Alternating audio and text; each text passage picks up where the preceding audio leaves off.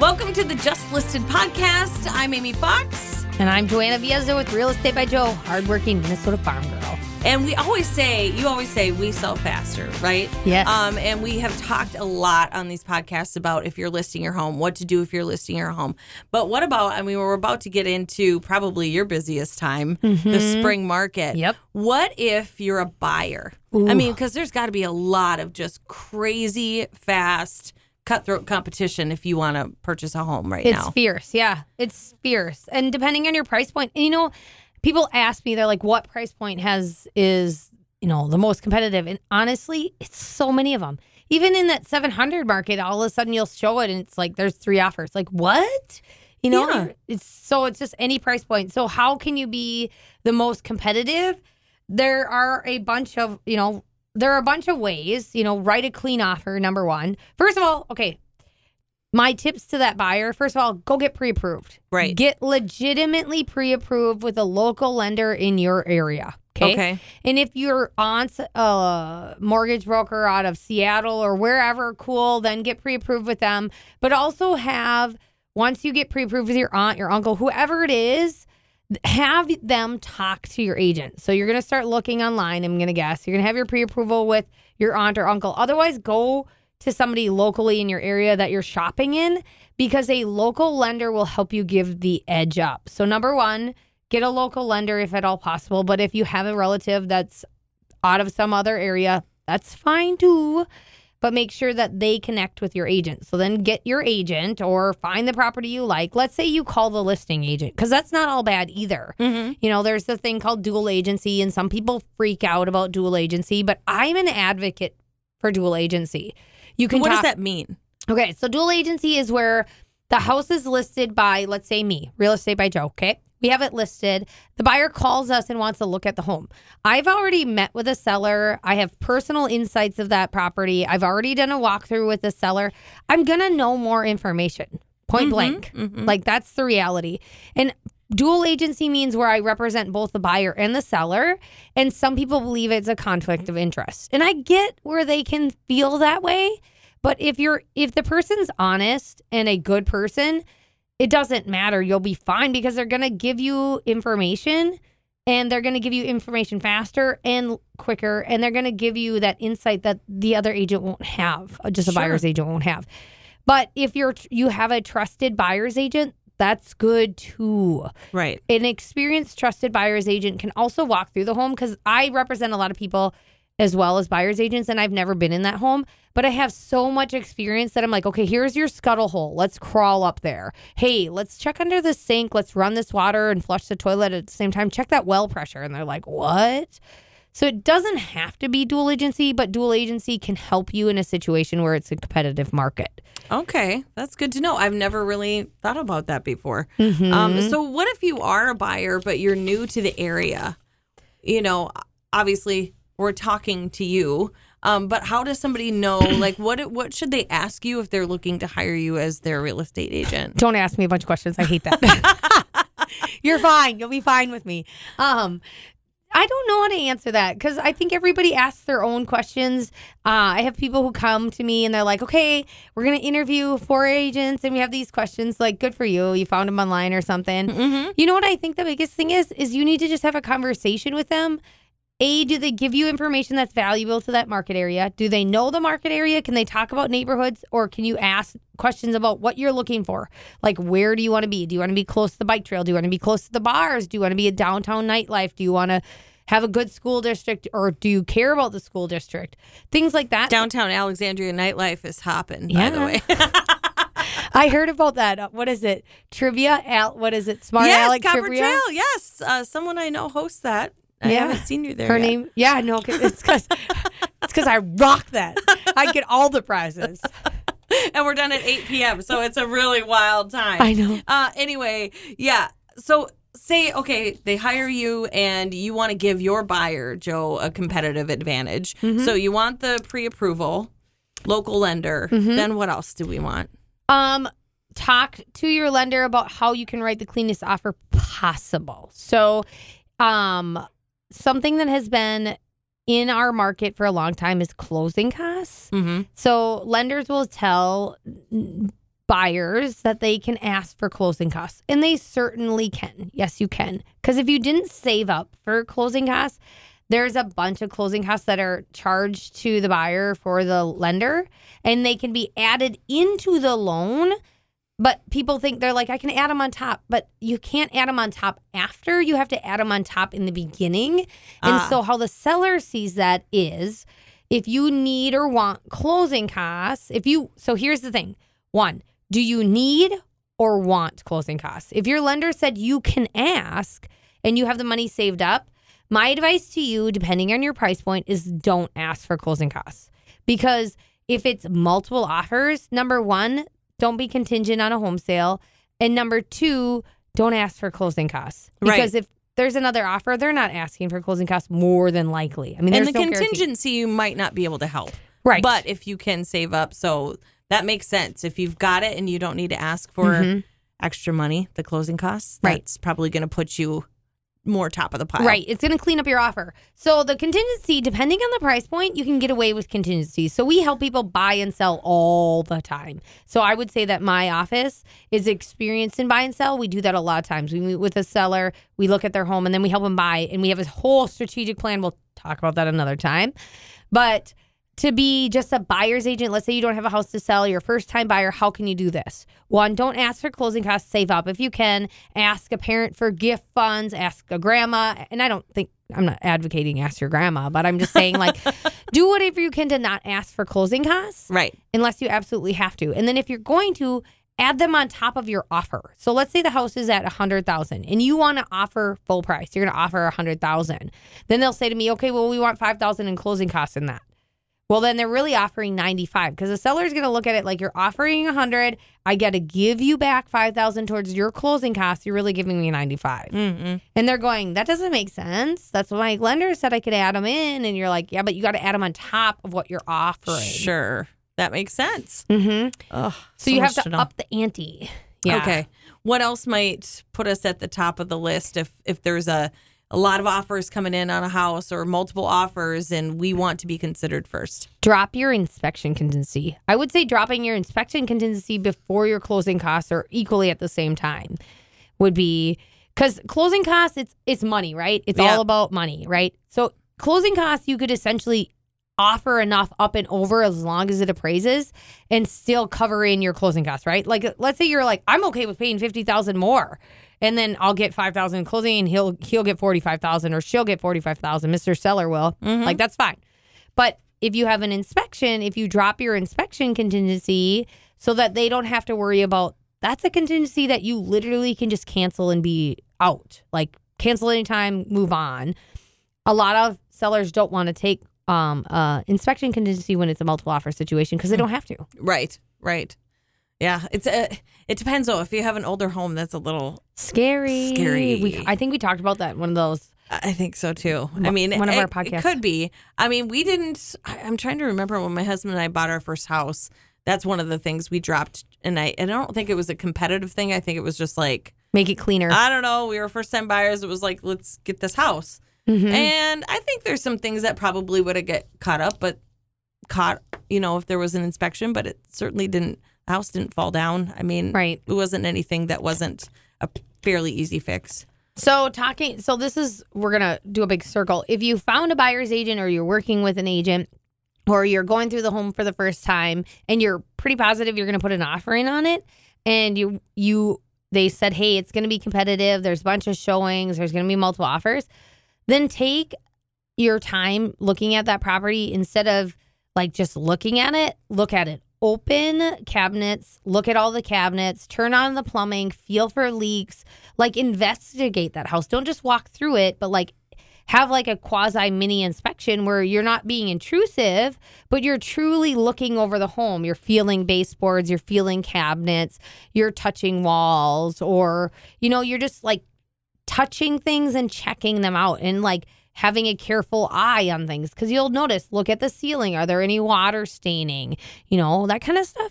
So then you don't have to be contingent on inspection because you can see a lot of those things from your walkthrough. What's the protocol when you're looking at houses, by the way, that you can do or not do? Like, I didn't even really want to open, cabinets or closets and stuff, but you do want to see it. But I tried to just be like, okay, right. I don't know. You feel like you can't touch anything. So I think with COVID, we were told not to touch as much as possible. Right. I told a lot of our sellers, leave some cabinet doors open so they can see it, leave closet doors open so they can see in it.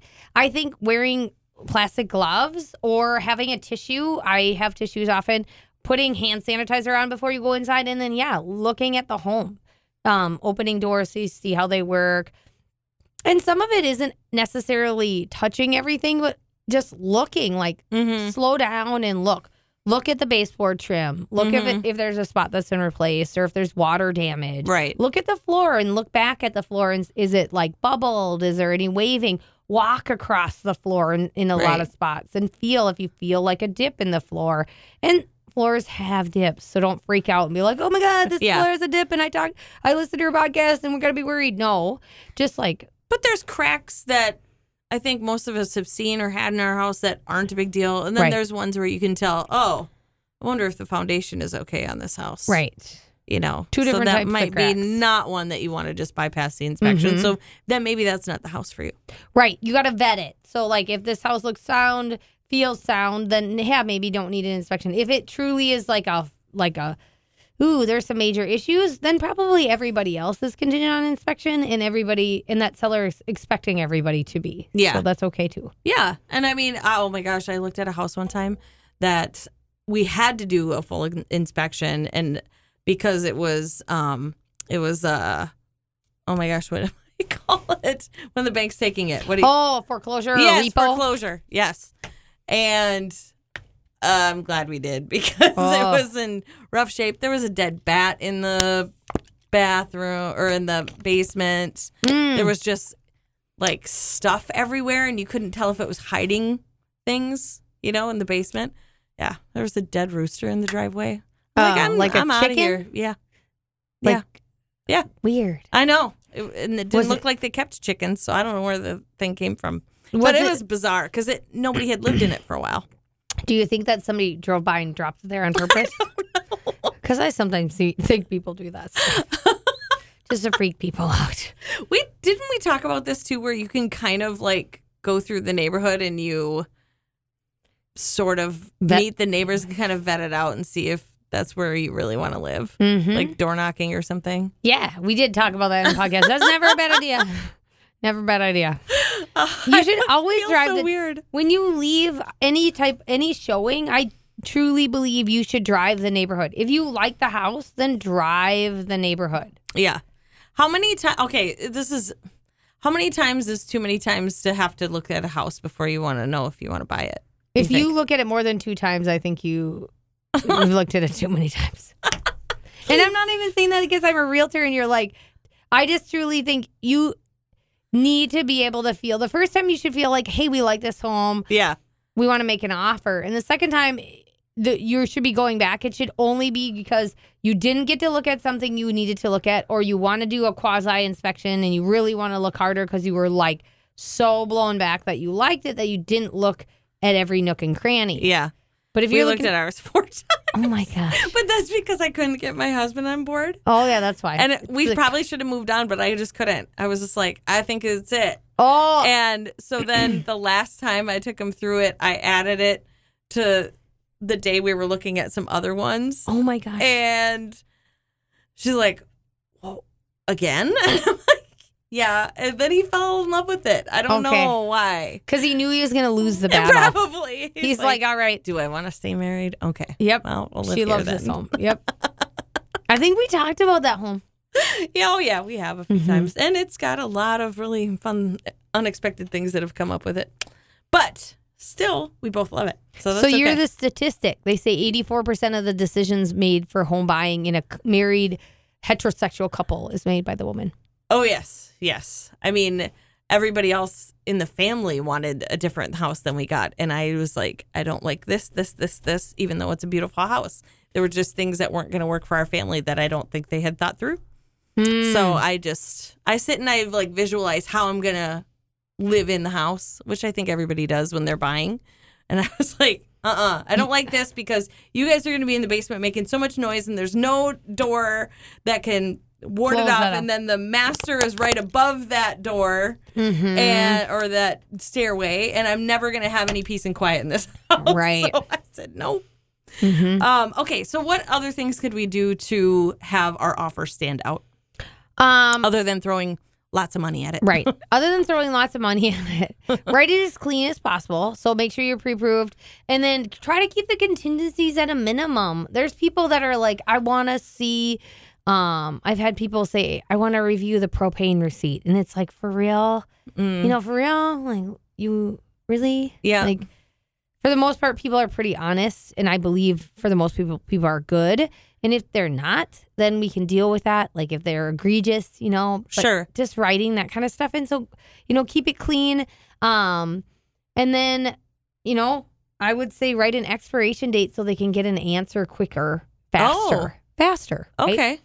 Right? We haven't seen a lot of them in our area. I have heard of them in other areas. I would love to make it mainstream that, hey, we get a response in 3 hours or whatever, because I think a lot of times agents shop offers. So if there's not competitive offers, there's not more than one, they'll like hold it and call other people and say, okay, we got an offer. Did you want to write? You have interest.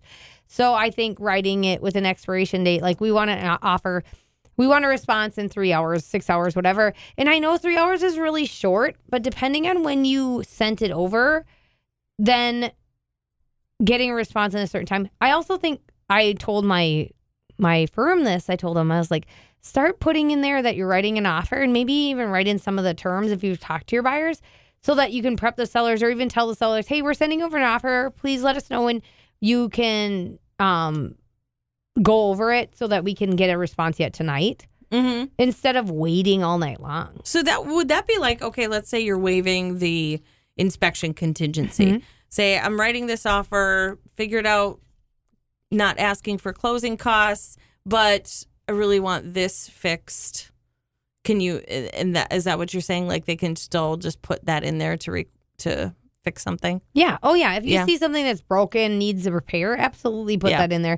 But an expiration date is what I'm saying is, hey, we're going to write our offer. We're going to get it to you by 2 p.m. today. We want a response by 8 p.m. tonight. Yeah. So they have 6 hours. I mean, 6 hours isn't a ton of time, but you also have it all. And it's like, we want a written response by then so that you can counter us. If you don't like our offer, give us a written response in 6 hours of what you want us to do. Change our terms, whatever. I know it's super right, but if you are the buyer, and I'm doing it as a standpoint as a buyer, not a seller. Like, I represent a ton of sellers, so I'm going to apologize. Sorry I did this to you. But the reality is the buyer wants a response so that they don't get in a competitive situation. The seller wants it to be a competitive multiple offer situation, but the buyer doesn't. So you're working with two opposites, right? And it really comes down to, who do you represent? If I don't represent that seller, I'm going to do that because the buyer should have a response. And honestly, you have all the data. Give me a response. And if I represent the seller and be like, I don't have time to do that in 6 hours, So just what shoe are you wearing? Yeah, that's got to be crazy. Oh, your life must be crazy, Joe. It is. Yeah, I'll be at a hockey game and they're like, I sent you an offer. I'm like, yeah, so I'll get to that. And honestly, most of the time you can get to it in a couple hours. Well, that's the life we live. Everybody's got technology. You really have the tools right in your hand. Right. I mean, most of the time to be emailing or texting or calling people and just getting the deal done. Right. And I don't mind that at all. If people call me and say, hey, I sent you an offer on 123 Oak Street, I kind of like that. And if I'm at a kid's function, because my kids always come first, which is all good, I generally say, okay, great, got it. I'll look through it while I'm watching my kids. It takes like a second, and then I send it to the sellers and I text them and say, hey, I just sent you an offer. Look at it. I'm going to call you in 2 hours so I can get a response. Yeah. And it actually works great because they have time to look through it, process it. I already know it. And then I call them and I'm like, okay, do you need me to go over it again? Do you have questions on it? We can talk about it. We can get a response back. Right. Which I think is great. I mean, I think that's good for everybody. Yeah. Yeah. Maybe reduces having to overthink it. You're just like, all right, we're going to do it or we're not going to do it. Whatever it is. As much as it is, it gives everybody some time, because we're in this like instant world, right? So I sent you an offer. The agent says, I sent you an offer. And it's like, okay, I need to instantly get back to them. And then the seller is like, oh, well, we need to talk right now, where it's like, hey, I sent you an offer. I'm watching my kids' hockey game, soccer game, whatever. I'll talk to you in 2 hours, review it. Then it's like, oh, okay. Oh, Yep. You know, there's not so much tension and you're able to make a decision. Right. So anything else we need to cover with having that competitive advantage, because we're getting into that busy spring. Season, when does right. it does it technically start here in February? Your busiest like springtime? I'd say February, March. It really depends on, you know, what February gives us. Give it a bunch of love, or is it going to give a bunch of snow and cold? Because it has been brutal. It's been so cold. I suppose I don't even think about the weather's probably does have a big impact, huh? Huge impact on it. Like, nobody wants to go outside when it's negative 20. Mm-mm. But you get those warmer days at 30 degrees and whatever, get some thaw, then everybody's on it. Yep. All right. Well, best of luck in the busy spring season. And we'll continue to talk about ways that if you are a seller, you can sell a whole lot faster. Right. And if you're a buyer, give us a call. Real Estate by Joe online, right? realestatebyjoe.com. Or always you can visit us in person by Big Ole, 203 Broadway Street, Alexandria, Minnesota. Still waiting for you to come to trivia. Oh, yeah. Thursday night, 6 Yeah, but they'll think I cheated because they're going to be like, you're right next door. You knew all the answers. All right. Thanks so much, Joe. Yeah, take care. To be your best every day, you need proven quality sleep every night. Science proves your best sleep is vital to your mental, emotional, and physical health. And that's where the Sleep Number bed comes in. And let me tell you, ever since I've had it, my sleep IQ score is just going higher and higher. And did you know 8 out of 10 couples say that one of them sleeps too hot or too cold? Science tells us regulating your sleep temperature leads to higher quality sleep. For many couples, temperature struggles are a real challenge. So here are some tips to help you both sleep just right.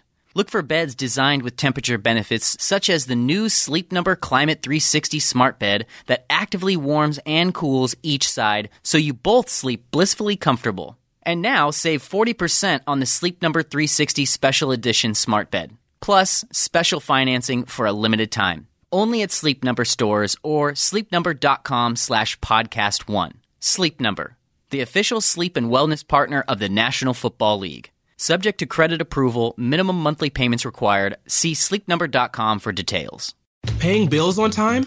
Not maxing out credit cards? Yes, give yourself credit. You can get closer to big goals like home ownership by taking small steps to build up your credit. Level up your credit knowledge at fanniemae.com/credit education.